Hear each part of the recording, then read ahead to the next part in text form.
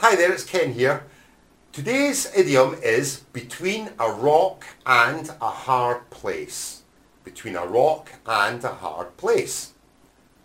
Now we use this idiom to show that we have to make a decision. And the decision, no matter what you decide, is going to be very, very difficult. Perhaps both options are not good at all.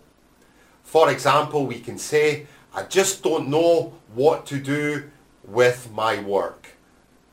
If I leave, I don't have another job, but I don't like my work just now. I'm between a rock and a hard place.